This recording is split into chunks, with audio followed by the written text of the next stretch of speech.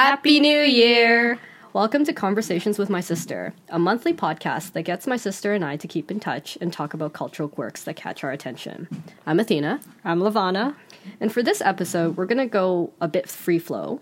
In future episodes, we'll be adding a few cultural context pieces of information, as well as some fun facts on the topics that we're going to talk about. So, today's a special day, Lavana. It's January 3rd. What day is it? Arashi Day! All right, so we have an Arashi fan in the house. For this occasion, we'll talk about Japanese New Year's and some things that we miss about Japan. We hope you enjoy! So why don't you start it off, Lavana? What would normally happen in Japan for New Year's? A few highlights. So usually a typical New Year's in Japan, you spend it with your family, you get together, eat soba noodles, mochi, osechi bentos, and usually people will watch something called Kohaku Utagassen, which is a red and white song battle held by NHK every year. There's usually some big countdown show held by different musical artists, depends who and what you're into. And then you visit a shrine with your family to welcome the new year. And then there are a lot of other fun TV specials that happen pretty much for the whole week. So the one that Lavana's really looking forward to is her favorite boy band, Arashi's show, which we'll be watching after this. So why don't we talk about our first experiences of New Year's in Japan? I think I probably remember this a bit better than you because I'm 5 years older than you. And one of the first winters I remember in Japan is actually at the turn of the new millennium, end of 1999 and over into 2000. I don't think we were there for the countdown, but we were there around Christmas time. At the time, we didn't speak Japanese. Our aunt did. So she took us around, and we as little kids were most interested in the Pokemon Center. Remember that? Yeah. So we went there and went berserk on the little figurines. Oh yeah, we had so many of them, and they were like little stuffy plushies too. I can't really comment about the whole New Year's scenario, but I definitely do remember sleeping in warm electric futon, and that to this day is one of my fondest memories, I think, of winter in Japan.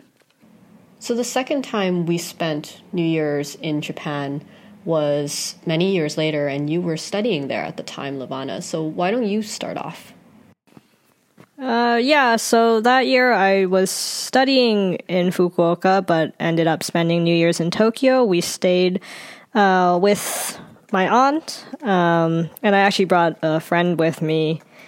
And I think that day, our cousins came back to the house, and we didn't have traditional Japanese food. We had dumplings, which is more of a Chinese New Year's thing. But you remember that? I totally don't remember what we ate. Yeah, we had dumplings. I'm pretty sure we had hot pot too. And we did watch Kohaku. I know this because, as part of my fangirl life, Arashi has been at Kohaku since 2009. And, that was 2009, 2010. So that was the first year they were on Kohaku. It was very exciting. There used to be certain artists that would put on New Year's concerts, specifically on New Year's, and they would hold sort of midnight countdown concerts. And one of the companies that would do this is Johnny's. Johnny's and Associates is a huge company that pretty much owns Japan's media. They manage not all, but pretty much all the big boy bands. So if you know SMAP, who is now disbanded, they were under Johnny's. If you watched anime and you liked Inuyasha, V6 and Taki and Tsubasa were under Johnny's. No one is untouched by Johnny's. So Johnny's puts on a Johnny's Countdown concert every New Year's. They still do. And so I went to the stadium to buy an uchiwa, which is a fan, like a fan that you use to, blow off sweat. So I went to buy an uchiwa of Arashi at the Countdown concert with my friend, but because it is Johnny's and it's impossible to get tickets, I didn't actually get to see the concert, but we did also watch it on TV. What I remember from that New Year's was that our cousin took us to the Imperial Palace to see the Emperor's Greetings. And I've actually just seen video footage from this year's, which I believe has hit records because the Japanese emperor is about to retire soon. So he is doing, I believe, his last address. There was already a huge number of crowds the year that we went. There were so many people that we literally were like inching in the gravel for about a good 2 hours. But the whole episode was quite an interesting experience because, in as much as there was a huge crowd, it was very orderly and you literally just stood in your spot. There was no chaos at all. There was just a lot of people. And then I think we went to the Meiji Shrine after that. Do you remember that, Lavana? No, I don't. I do remember visiting the Emperor, but I guess I was thinking about other things on New Year's. And with that, let's go on to the third New Year's that you spent in Japan. Yeah, so this would be 2015 going into 2016. I spent it with a couple friends. And for that New Year's, I guess it was, again, a bit of a mix of like a Western/Japanese New Year's. Western in the sense that we went to a bar and had drinks. And she is not someone who drinks, by the way. Yes, I do not drink, but for this special occasion, I went to a bar with my friends. It's like a jazz bar, so it was also like a very Western bar too, not like an izakaya, just like a Japanese pub. Had some drinks, stayed well past closing. We actually stayed because one of my friends started, chatting with a bartender, and we ended up staying well past closing until they actually closed, and then the staff actually invited us to go with them to visit a shrine, which is the Japanese part of the New Year's, where you go to a shrine either the same night of New Year's or the next morning, and, clapped in the New Year's, prayed at a shrine, made some resolutions, and then and went back home to sleep, and then we went and sang karaoke the next day.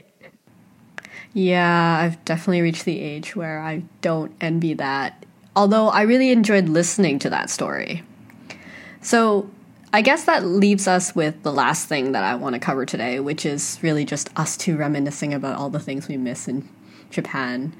And this is just going to be a bit free flow, and I think we can go on forever. So in the future, we might just cut out snippets for topics that people might be interested in personally rather than go through all of them for everyone here.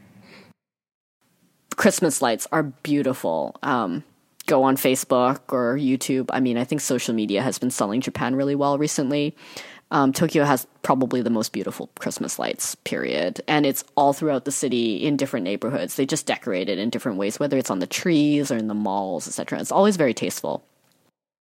Fireworks in the summer. Anything else that you wanted to add to the seasons?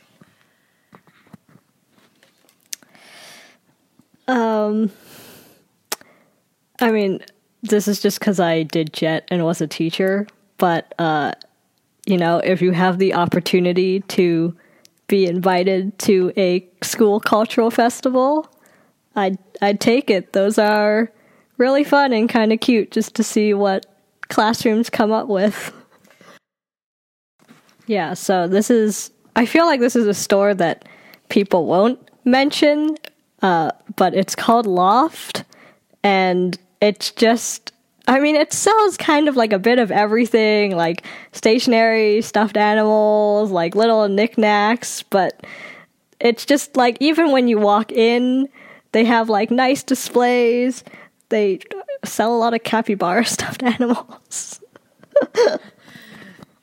Yeah, I can also attest to Loft. Like all of my stationery loving friends will love a Loft. We go to cruise Japanese department store food halls so when we say Japanese department stores, we are talking about Mitsukoshi, Takashimaya, Daimaru.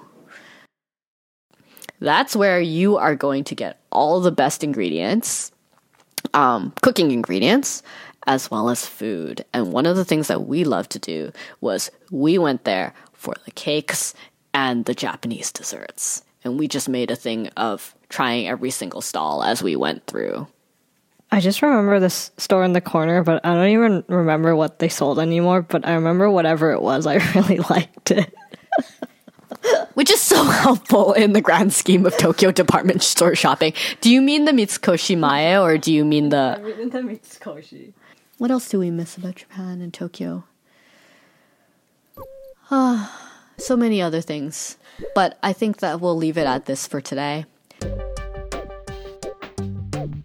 Thanks for tuning in today. We'd love to hear your experiences as well. Please leave us a comment on iTunes, CastBox, Stitcher, or wherever you get your podcasts. We're your co-hosts, Athena and Lavana. You can also find us on Twitter to continue the conversation. See you next time!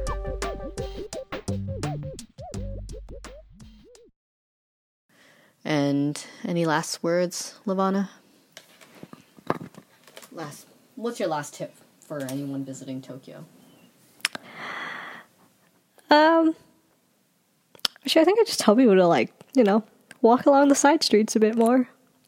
It's kind of interesting what you'll find if you kind of walk away from sort of the main city centers.